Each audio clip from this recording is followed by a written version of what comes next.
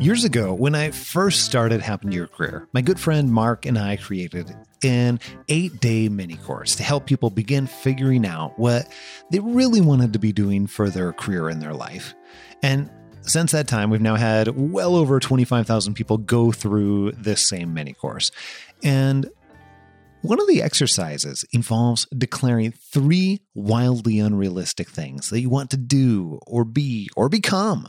And these could be occupations, jobs, roles, whatever you want. Sky's the limit. The only rule is that it had to be wildly unrealistic. We started getting thousands of responses emailed to us, and there was something really interesting that we noticed right away in every comment that we got back. I want to work in physical therapy. Be a teacher. Hike Machu Picchu. Be an orthopedic nurse. Master web development. Become a Pilates instructor. Be a world-famous paleontologist. Visit outer space in low orbit. Zip line through a rainforest. Own a bed and breakfast. Maybe even restaurant owner. Okay, what do you notice about these? They're all big goals, sure, but what else?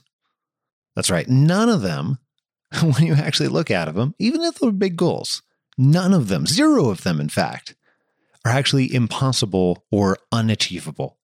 And that's exactly what we kept finding, whether the exercise was completed by senior executives or college students just starting out. All of them, 100% of the answers people gave were achievable. Nothing was actually completely out of reach. Okay, so what does this tell us? Well, it tells us that the things that we believe to be wildly unrealistic are only unrealistic because we believe them to be. It's about the story that we tell ourselves. I had always been very passionate about women's health. I knew I was passionate about the cause and I wanted to do something in it, but there were times when I was super duper lost and I feeling really bad about myself. Lisa had been thinking that she wanted to be a consultant since we first met her. I always thought like, oh, that would be really cool to do, but do I know enough? And, how does one even do that? She didn't think it was a viable path and out of reach for her. So she wrote it off as impossible, wildly unrealistic. So I'm going to be a healthcare operations consultant for a small but growing women's reproductive health organization. Okay, so less than 9 months later, she's now doing what she really wanted to be doing all along. Yes, we taught her a lot about how to get there, but a massive part of the journey was changing what she believed was possible for herself. And that's exactly what we see again and again here at Happen to Your Career. Most human beings underestimate what we can accomplish within 5 months, a year, or 5 years. What if instead what you really wanted was within reach? What if the only thing stopping it was you? This is the Happen to Your Career podcast with Scott Anthony Barlow. We help you stop doing work that doesn't fit you, figure out what does, and make it happen. We help you define the work that's unapologetically you, and then go get it. If you're ready to make a change, keep listening. Here's Scott. Here's Scott. Here's Scott.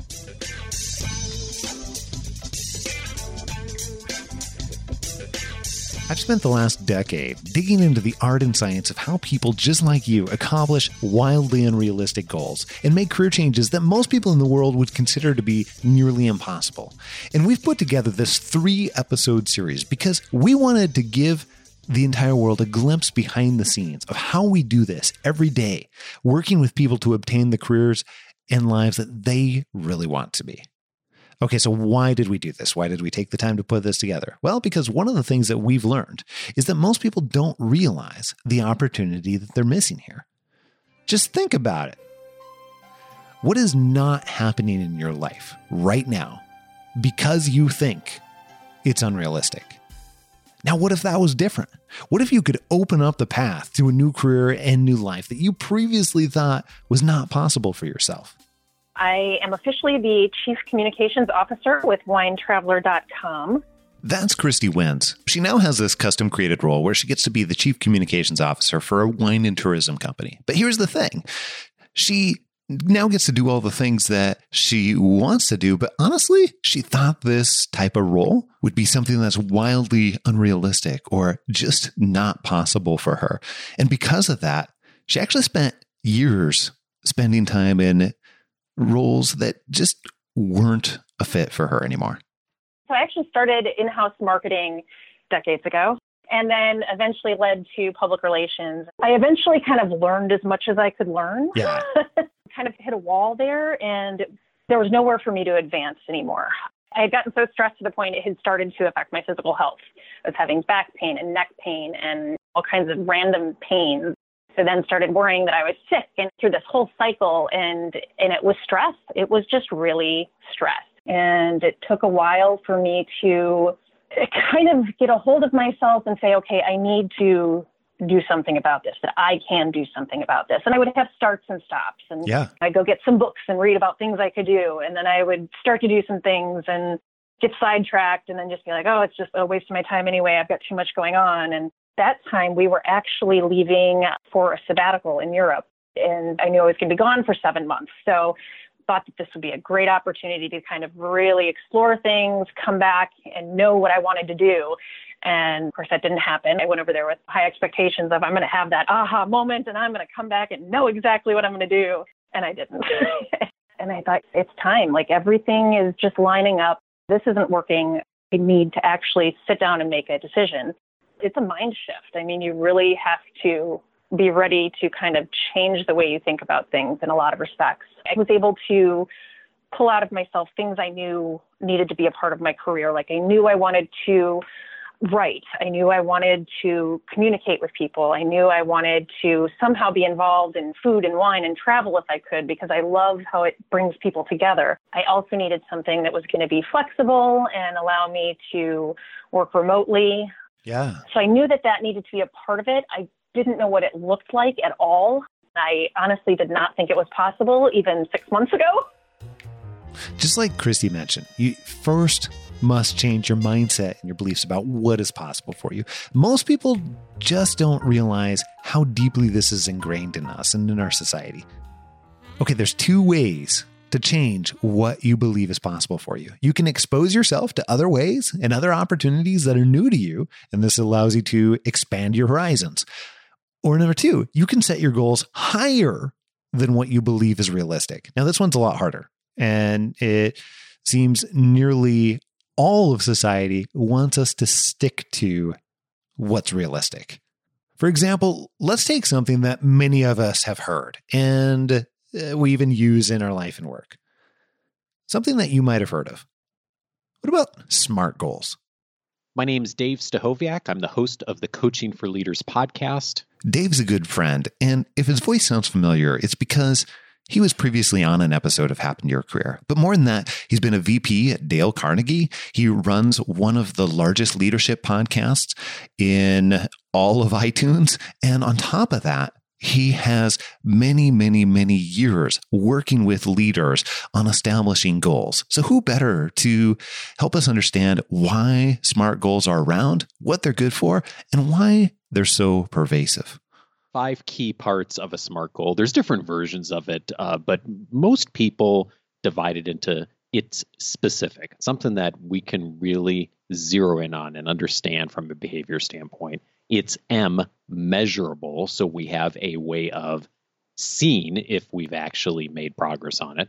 It is A, attainable, so it's something that realistically we can actually get to in some reasonable amount of time. R is relevant. That means it matters to us personally. It matters to our organization potentially, but it's a goal that is the one we should be focused on versus a goal someone else thinks we should do. And then finally, the T is there's some time-phased aspect of it. It's not indefinite. We're trying to accomplish this in a very specific measure of time. I love using SMART goals tactically when you want to get traction on something that matters for you or someone else to measure. Here would be the classic example in a personal situation is we want to get healthier. So we choose and create a SMART goal that helps us to measure something like, for example, our weight. So being able to see over time movement that then gives us confidence that we're actually making traction on it. On a professional level, I think SMART goals are really useful for being able to demonstrate movement in performance management. So for example, something like sales numbers, how many conversations you facilitated, how many metrics you're managing toward. Virtually every organization and every role within every organization has key metrics. And it's really helpful, especially at the professional level, to have demonstrated, not only for yourself, but for the organization, that you have made some measurable progress toward whatever it is you're trying to achieve. Okay, so here's what I'm curious about.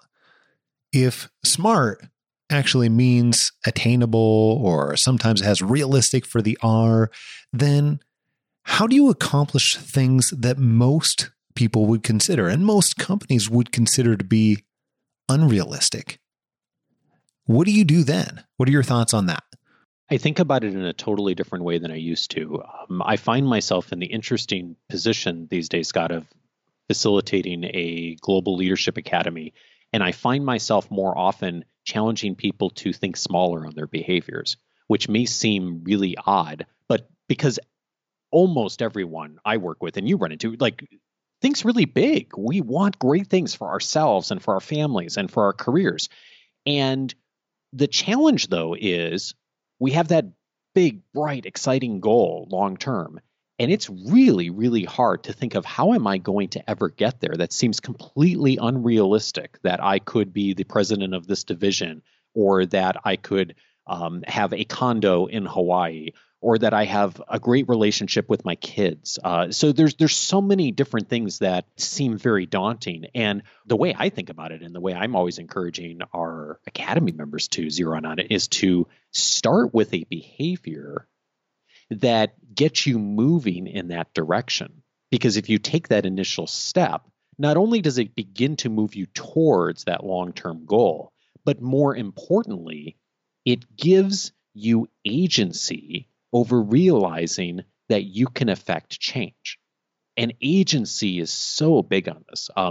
So here's an example. We have Academy member right now who he is really working on becoming more engaged with his team, becoming more social with his team, of listening well, of having regular interactions. And Scott, that is not at all reality in his organization right now. In fact, it sounds from our conversations like things are pretty adversarial. There's a lot of internal politics going on right now. So that's a really big, daunting goal for him. And so we are working on what's the first behavior to get there. And for reasons I won't bore you with, but even starting to have some of those initial conversations is really daunting right now. So the behavior he's working on is just noticing for himself and writing it down. What are people doing well in the organization?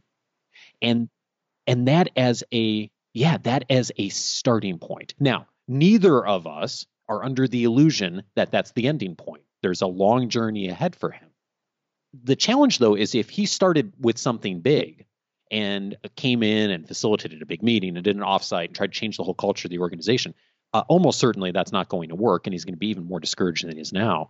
But just by noticing what's happening, he starts to change his thinking and his identity of, I'm a leader that knows what's going on with my team. And as that starts to happen, then he'll take the next step of starting to have some of those conversations. And then that will lead to future things. So I love working with people who think big. And then the next step is, how do we take the big thoughts and the big goals and start to find that very first behavior that's going to get you toward that new identity you're taking on? Okay, wait a minute. The way to accomplish big, wildly unrealistic things is to start small? Start small with your behaviors, and then that sets the foundation to do big things? That is counterintuitive. Okay, but here's another problem. What's realistic is subjective. And as human beings, well, we can pretty easily convince ourselves that something we want is actually not possible for us.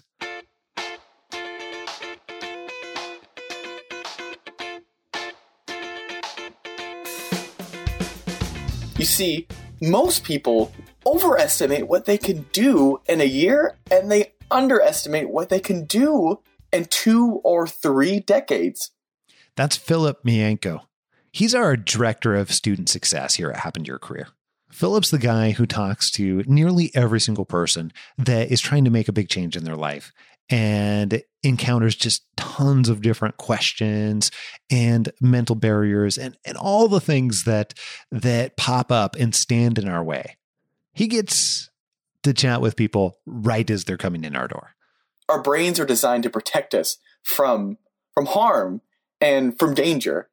Instead of guarding ourselves from saber-toothed tigers, like our ancestors did, our brain protects us from our perceived everyday fears.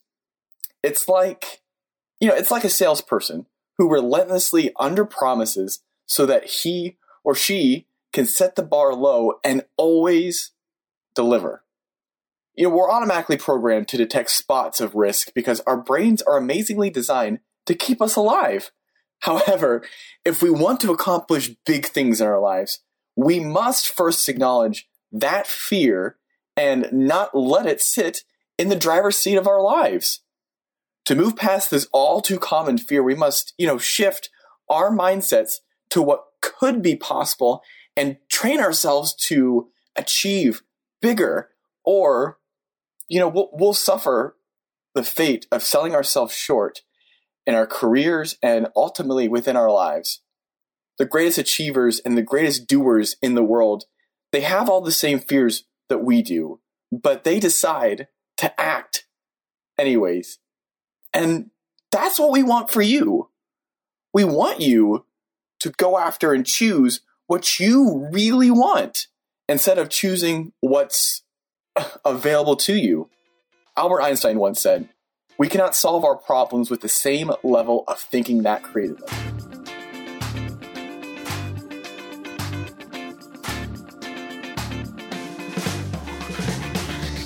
So how do you prevent yourself from accidentally settling in your career and your life without realizing it? I like to stick to simple truths. And one thing that I've seen is that when you don't know what you want, and specifically what creates a great life and a career for you, then guess what? You're settling by default. This means that to avoid settling, you have to get very, very clear on what you want and need. One of the ways that we do this is by isolating the issues and by turning really big decisions and big aspirations and big questions like, what do I want to do for my career? And what do I want to do next? And if not this, then what will I be doing? What is going to make me happy? Those are huge questions. And what we do is we turn those into much smaller, bite-sized decisions that are just one portion of your aspiration, one portion to be able to make up the full answer to that question. And what we find is that when you break it down, it's much, much easier to create a vision for your future that you can actually do something with and actually be able to act on. So here's how we talk about this happen to your career. We use what we call the puzzle method. And for anybody who's put together a puzzle, you know that there is a pretty easy way to put together, or easier way, I should say, and some really, really difficult ways to be able to put together a puzzle. And here's an example. So one day when my son Grayson was 2 or 3 years old, and he was first learning to be able to put together puzzles, I was watching him from the other side of the room. And what he was doing was he was grabbing one random piece and grabbing another random piece. And he was trying to mash them together. And it wasn't working at all. He's making all kinds of little sounds. He's like, and getting really, really frustrated. Right. And so I watched him for a while and eventually sat next to him and said, "Hey, Grayson, let's try this. First, take all the corner pieces, because those corner pieces are pretty easily identifiable and we can pour them out. There's 4 of them. And then let's get all of the edge pieces." And now the cool thing about the edge pieces, by the way, is that when you pull out all the edge pieces, often you can start to see how the colors go together. And then that allows you to build out the frame. But the best thing is, once you get that frame built, even if you have no idea what the picture on the puzzle looks like, it now becomes possible to start filling in the middle. Once you have that frame, you can begin putting the entire rest of the puzzle together. So in our case, we've got lots of Disney puzzles. So we could see that, this is Donald Duck's leg or Mickey Mouse's ear and start to think that, hey, Mickey's probably in this picture. But what we find is that many people in their careers are actually going about this problem the same way as Grayson was trying to put together the puzzle. They're grabbing one random piece and another random piece. They're saying, I need a better boss. I need more flexibility. And they're trying to jam them together. And they're frustrated when that doesn't make up the total answer. And instead, we find that if you approach it just like the efficient way of putting together a puzzle, it's so much easier to begin to get the answers to some of these really big questions. But we have to be able to break it down into much smaller pieces. So when we do that with careers, we start with your strengths. Now, the reason we start with your strengths are because we focus on what we consider to be signature strengths. Those are the areas that you're not just great at, but also those areas that you enjoy and can add lots of value in as well. And we start with your signature strengths. Those are the corner pieces. And then we go on to the edge pieces. Now, the edge pieces are identifying in the different areas of your life, what are the highest priorities for you? Not everything that's important under the sun, but what are the highest priorities for you? So in your work, what type of environment and culture do you want? Outside of your work, in terms of things like finances or your health and wellness. What types of relationships do you want to have? What types of people do you want to be spending your time around? So what we do is we break it into all these different categories. Those are the edge pieces of the puzzle. Now, the really cool thing is, just like putting together a puzzle, once you get those corner pieces, your signature strengths, and then the edge pieces, which are those areas that are the highest priorities for you in your life and what you value the most inside and outside of work, then it becomes much more possible and much easier to begin to fill in the middle of the puzzle, to fill out that picture and begin to create that full answer. Now, here's the really cool position it puts you in. Once you've put together your puzzle, it puts you in a position to focus on those things that are so much more important than things like job title and what sector should I be in? Because what we find is those things that provide more purpose, more fulfillment, create a higher level of sustained happiness, more happy more often, don't have anything to do with a job title. Instead, there's so many much more important factors. And by putting together the puzzle in this way, it allows you to focus on what is most important to you, one tiny piece at a time. And then that allows us to be able to go and find this picture, this vision, this image of what creates your ideal career for you. Okay. Now, once you've identified the most important areas, once you've created this picture and this vision, once you put together the puzzle, how do you actually go after this goal? How do you make the change? And what we've observed, helping literally thousands of people, is that almost everyone has realities that they're attached to. Realities like a full-time job, or obligations like kids that like to eat, or saving for their college, or whatever it might be, or the simple fact that you only have so much energy in a single day before you pass out, right? How do you accomplish wildly unrealistic feats in career changes when you have all these obligations and you don't have all the time in the world? So what's stopping us then? Well, reality. We all have our current reality. And this might come from obligations, parents, kids, work. Serving on that board that you agreed to back before you realized how much time it was going to take. Yes, it's for a good cause, but maybe you didn't actually think it would be an additional 20 hours a month. Whatever your reality is, all of us have it. The question becomes, how do you accomplish career and life goals that you consider to be important or wildly unrealistic when reality is always pressing on us? When you set out to achieve what most people would consider wildly unrealistic goals, you can always assume the path you follow will be the one less taken. This is, of course, also true with wildly unrealistic career changes. Okay, so most people in the world apply online with resumes And those same people that get jobs through traditional means that everybody else is doing out there are many of the same people that are not truly ecstatic or truly enamored with their work. And in fact, according to a Gallup organization, it's only about 13% of the population that are truly engaged, that are truly satisfied with what they get to do for a living every single day. And there's other studies that correlate that too, that are somewhat close to the same numbers and same statistics. We see that there's a correlation with the thousands of people that we've worked with that are getting roles with organizations that they are in fact excited about, that feel more purposeful, are more fulfilling, and that they're more happy with. Also, by the way, it's not just in how they're getting these jobs. It's that these jobs aren't just any jobs. Many of these job offers are actually getting modified during the job offer process, and sometimes these roles are being created for them. So how is this possible? Meet Mike Bigelow. And if Mike's voice sounds familiar, it's because you may have heard him back on episode 174. And if you listened to his episode already, then you know that Mike was moving from Portland, Oregon to Seattle, Washington. Why? Well, because he wanted to stay married to his wife, and her job was taking her to Seattle.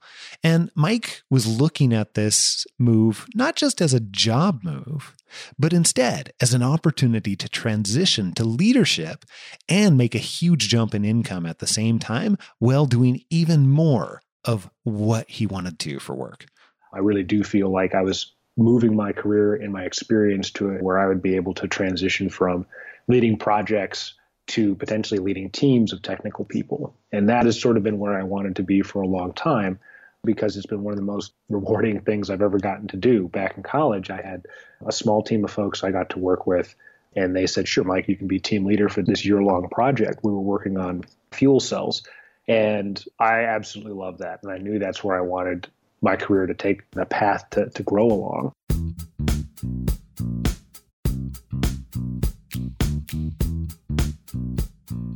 Mike is being super humble here about what he did and what his realities were. So let me break it down for you. He was changing cities with a busy schedule. He didn't want just any well-paying job. Nope. He wanted a role that was a huge step up in leadership responsibilities at a company that he was excited about, that had an environment that matched up with his values. And he wanted to do it all in less than 4 months with a baby on the way. Yeah, I know. Not a small task. And this meant that Mike couldn't mess around with silly job search tactics, because what he really wanted was a custom created job just for him. Now, most people would call this, dare I say, wildly unrealistic. And I knew that, to get to a position of leadership, you kind of had to know all the things leading up to that. So that's kind of where I was when I was thinking about, okay, when I make this transition to Seattle, is this a possibility at this point? I think it is. How am I going to make that happen? Okay, so here's what we didn't tell you when he was on the podcast the first time in episode 174. We didn't tell you specifically how he did it with all of his obligations and realities. First, we had to get Mike incredibly clear on what he wanted. After all, how were we going to go looking for companies that had what Mike wanted if he didn't know what it was? Next, we had to pick out those companies that we suspected would be a great fit for Mike based on what he wanted the most in his life and work. After that, Mike reached out to people he knew or acquaintances that had connection to those companies and got introductions. Remember, Mike didn't live in the same city, so most of this was taking place by phone, email, or LinkedIn messages. For the ones he didn't have a connection to, he reached out cold, and he let them know that he was really interested in what they did as a company and that he would be in town in a few weeks, and he would love to schedule some time with them to learn even more about what they did and what their current challenges were. By the way, most of them said yes. Remember, Mike didn't have a lot of time here too. So he actually worked with his career coach here at H2IC to schedule as many of these meetings as possible in one trip to Seattle. Next, He went and he had those conversations while trying to learn as much as he could about what they were working on, what their priorities were, what was valuable to them, what their frustrations were. And this gave him valuable info about whether or not he was really interested in working with each particular company or not. But he ended up taking this a step further. From everything that he learned, he ended up doing a small project for each company that he met with. For example, one set of people he met with was really interested in investigating a new set of technology and best practices for their industry, but hadn't had time to do that research. So Mike went ahead and did it. He did the research for them, and about a week after their meeting, he sent them a nice little PDF with all the info that they badly needed.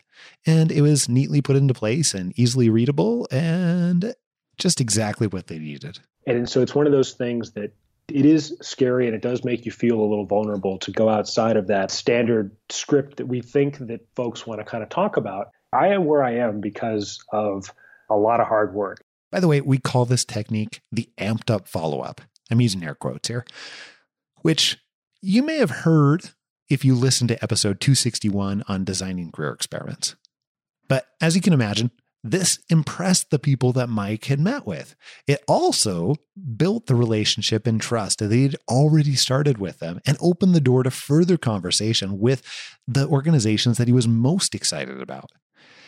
Right about 4 months in, he had multiple job offers, which we then helped him negotiate for substantially more money than what he had been making previously. But more importantly than that, they actually changed the role for him during the negotiation to fit even better with what he really actually wanted. Can you say custom job offer? Yeah.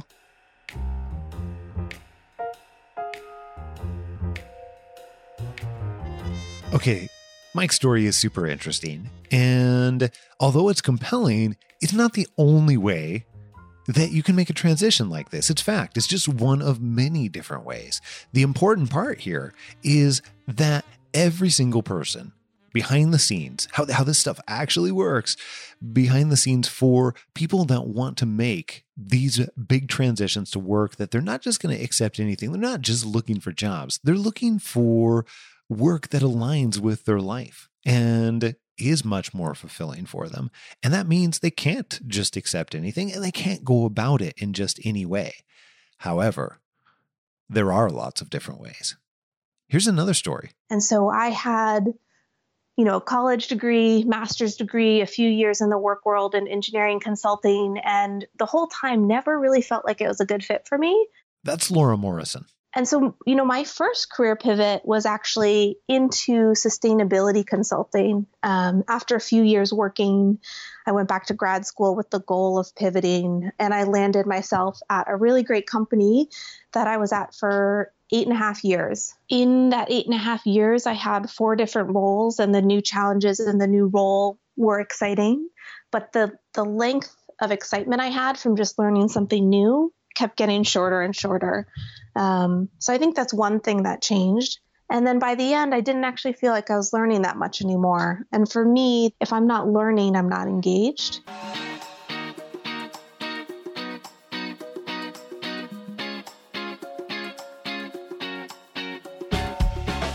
Okay, so when we got to work with Laura, she did a phenomenal job making the transition. And she got a job offer that aligned so closely with what she actually wanted. I'm starting a new role in product management. And what I'm really excited about that is, someone like myself who wasn't engaged as an employee means I understand that pain. And so what I'm going to be doing now is actually helping people and companies inspire their employees through different tools and understanding more about the people. And that's really exciting for me. And it took a bunch of hard work to be able to make that happen. It wasn't easy, right? And you heard a little bit about how we worked with her to do that. However, here's the thing that we didn't mention. Laura waited 3 years before she started moving down this path. That's 36 months in a role, already knowing that she no longer wanted to be there. So why did she wait so long? We've seen this phenomenon again and again. And you have a good situation and you can't see how you could find something better. Or maybe you don't know what something better would be. So you stay in your current situation and never even start. You live in toleration. Now, this is what ensures that you stay where you're at. We as human beings were unwilling to put in effort where we can't see a path. And ironically, by being unwilling to put in the effort to find a path, we actually erase the path. Wait, what? Hold on, let me say that again. This means the path doesn't actually show up until you put on all your jungle safari gear, suit up, and plan to go spend a while looking for it. Or you become willing to make your own path if you don't find one. But that's counterintuitive, and it's not the way that it feels when you're in that situation. It feels completely the opposite. So for 3 years, Laura allowed her perception about her reality and the fears she had about it dictate her life completely. And the funny thing here was that her reality didn't ever actually get any easier. All those things and obligations that made up her reality, well, it only got harder. During that 3 years, in fact, she had a baby and now had additional obligations at the point in time where we got to meet her and begin to help her. I also think, in the process, I had my daughter and I took a lot of time off and thought, well, maybe I want to be a stay-at-home mom. And I quickly realized that kudos to everyone who does, but it's not for me. I need a lot more adult conversation, a lot more intellectual stimulation from my work. But I didn't know what work I wanted to do. You've probably heard people say things like, big dreams take time, or that type of success takes time, or my absolute favorite, just give it a little time. But what if the key to accomplishing wildly unrealistic goals didn't have anything to do with time? What if that was one of the most common misconceptions that gets repeated all over the world every single day? How come some people move so much faster than others? And why is it that, for a small portion of the world, they don't seem to let time stop them? Well, 15 years ago, I really wanted to know what this small group of high achievers was doing differently than the rest of the world, because everyone else seemed to be sitting back and saying, just give it a little time. But what if accomplishing wildly unrealistic goals didn't have anything to do with time?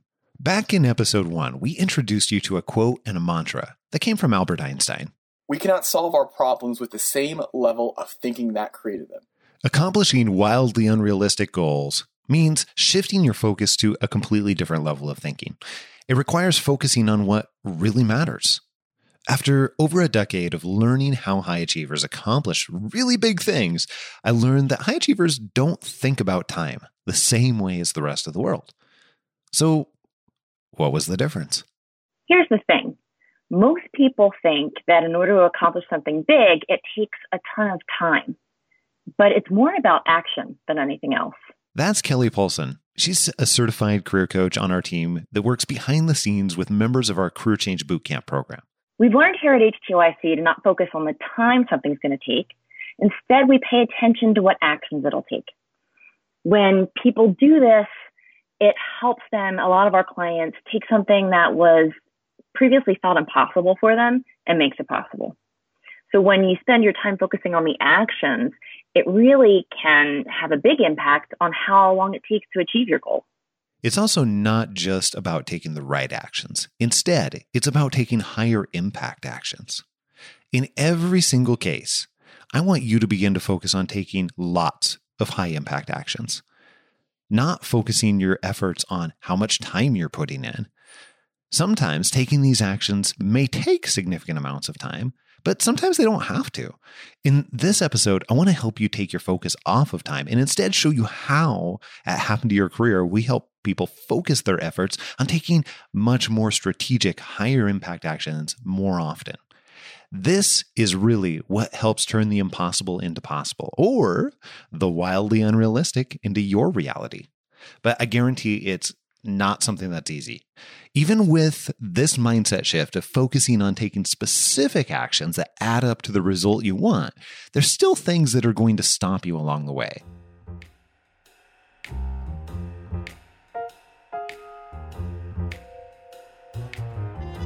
So, how do you prevent that from happening? Well, I'm so glad you asked. There's actually 2 specific things that we do with our students inside Career Change Bootcamp that prevent you from getting stuck or stopping taking action. Almost like, when that happens, because it happens to everybody at any point in time, you can expect that it's going to happen.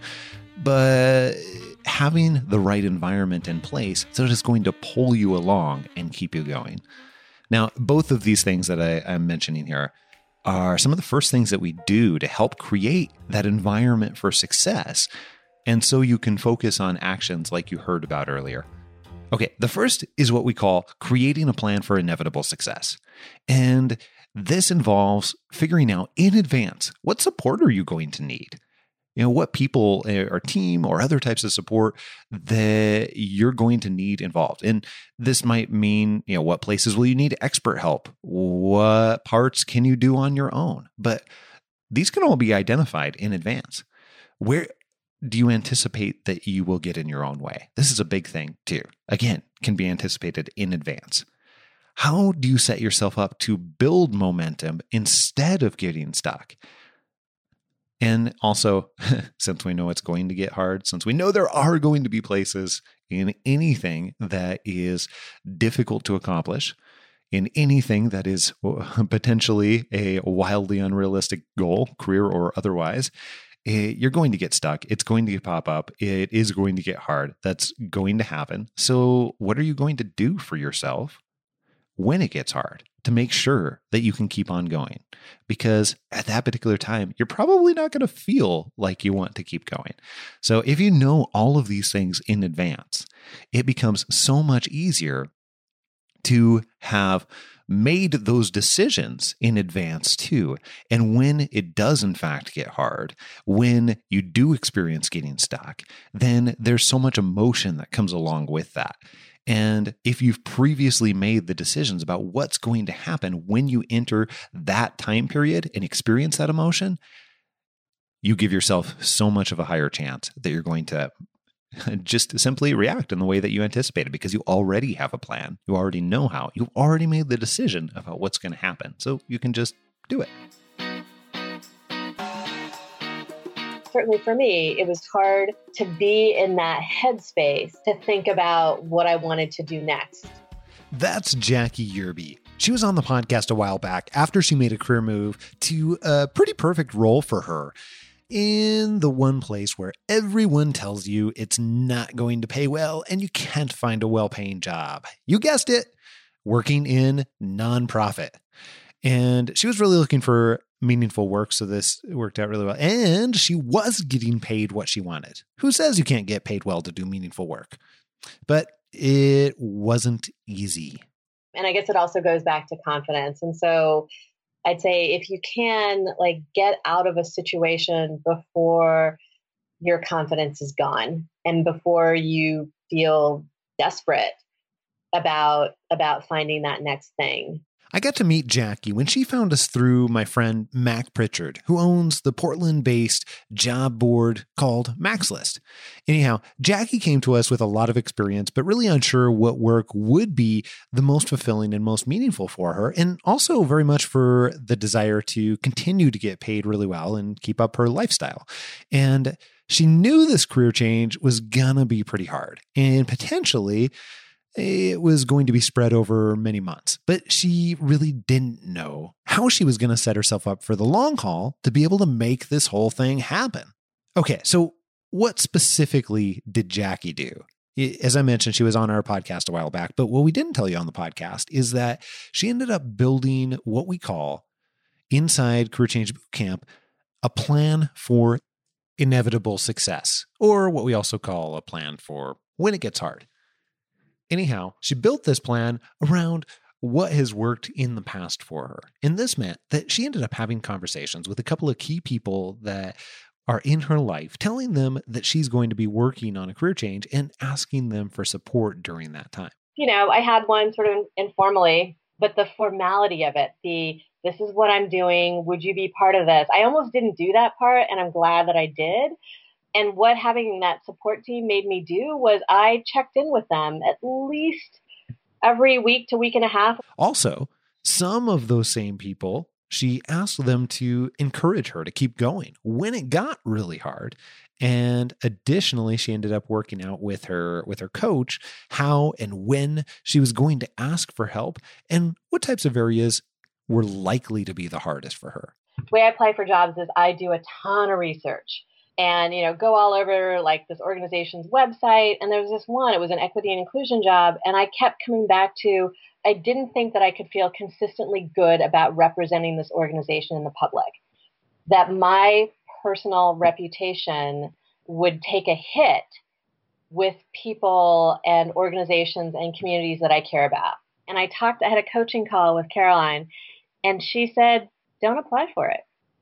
And I was like, okay. And I didn't apply, and it felt great. She told me afterwards that taking the time to put together what would happen when it got hard and build a plan around that was honestly something that she really didn't want to do, particularly because she felt like she already knew how to do it. Now, that sounds easy. I know it sounds really easy. And I know it sounds like things that probably you have already heard of in the past, whether it be here or otherwise. But honestly, this is the same conversation I have over and over again. I even have this conversation with my kids. Knowing about something or knowing how to do something is completely different than having the experience of doing it.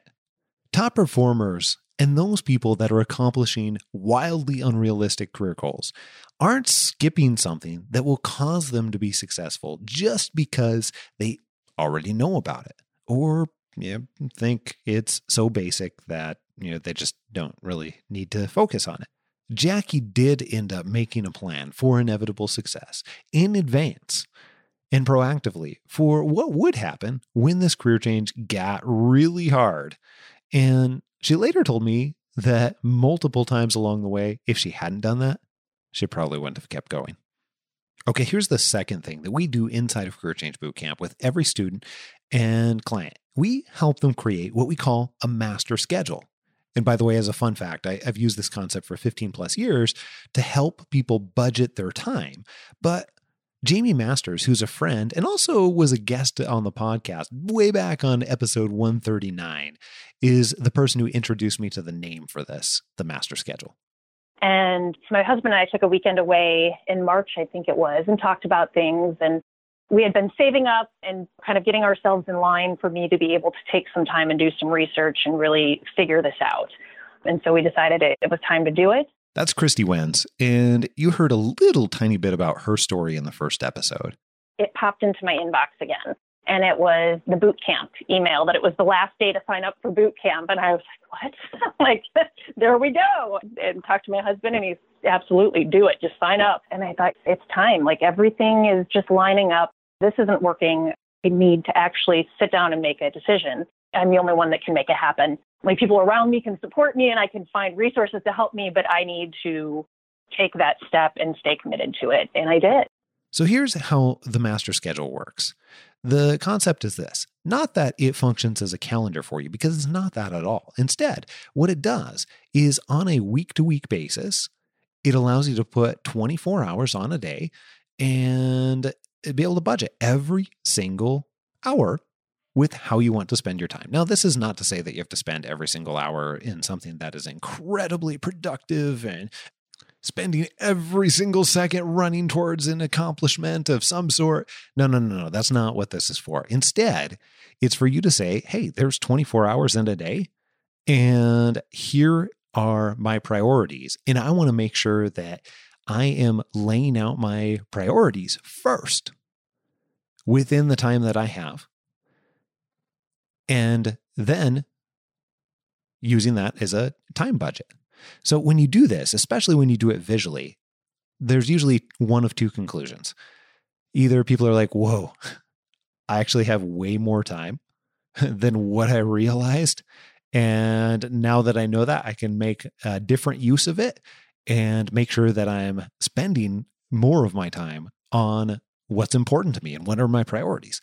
And then the other conclusion goes the opposite way. People are like, wow, I'm spending every single second on different things, but I'm going to need to cut something out in order to put something more important in place. either way is actually great. Either way forces you to reconcile with what you are actually doing and how you're actually spending time. And this really simple exercise of laying it all out visually, often we'll actually have people do it in Excel or do it like draw it up on a calendar. I personally do this every single quarter at a minimum for myself. It's that powerful that I've used it for many, many, many years.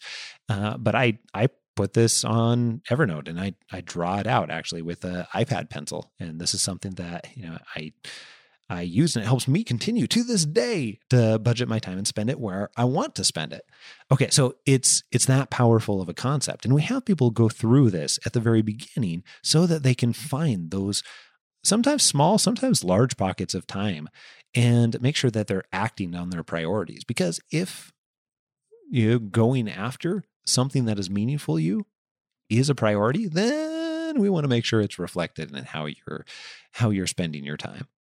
It's a mind shift. I mean, you really have to be ready to kind of change the way you think about things in a lot of respects. And that's not easy to do. It's definitely not easy to do. Christy used a master schedule too, to initially find the time to make her career change a priority.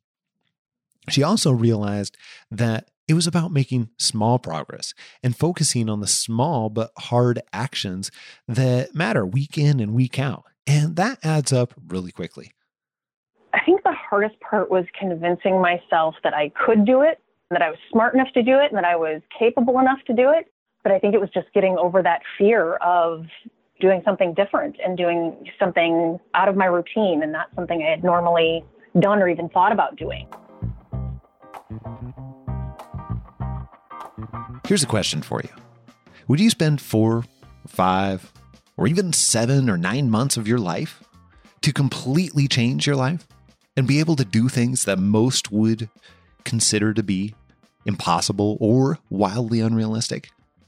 Now, I personally have spent years doing things differently in my life and career so that I could live differently than other people.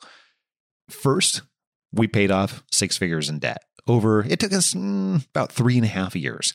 And then again, leaving a job that was no longer my dream job, but many other people would have, given their right arm to be able to have that type of role. And I left it to find that better role.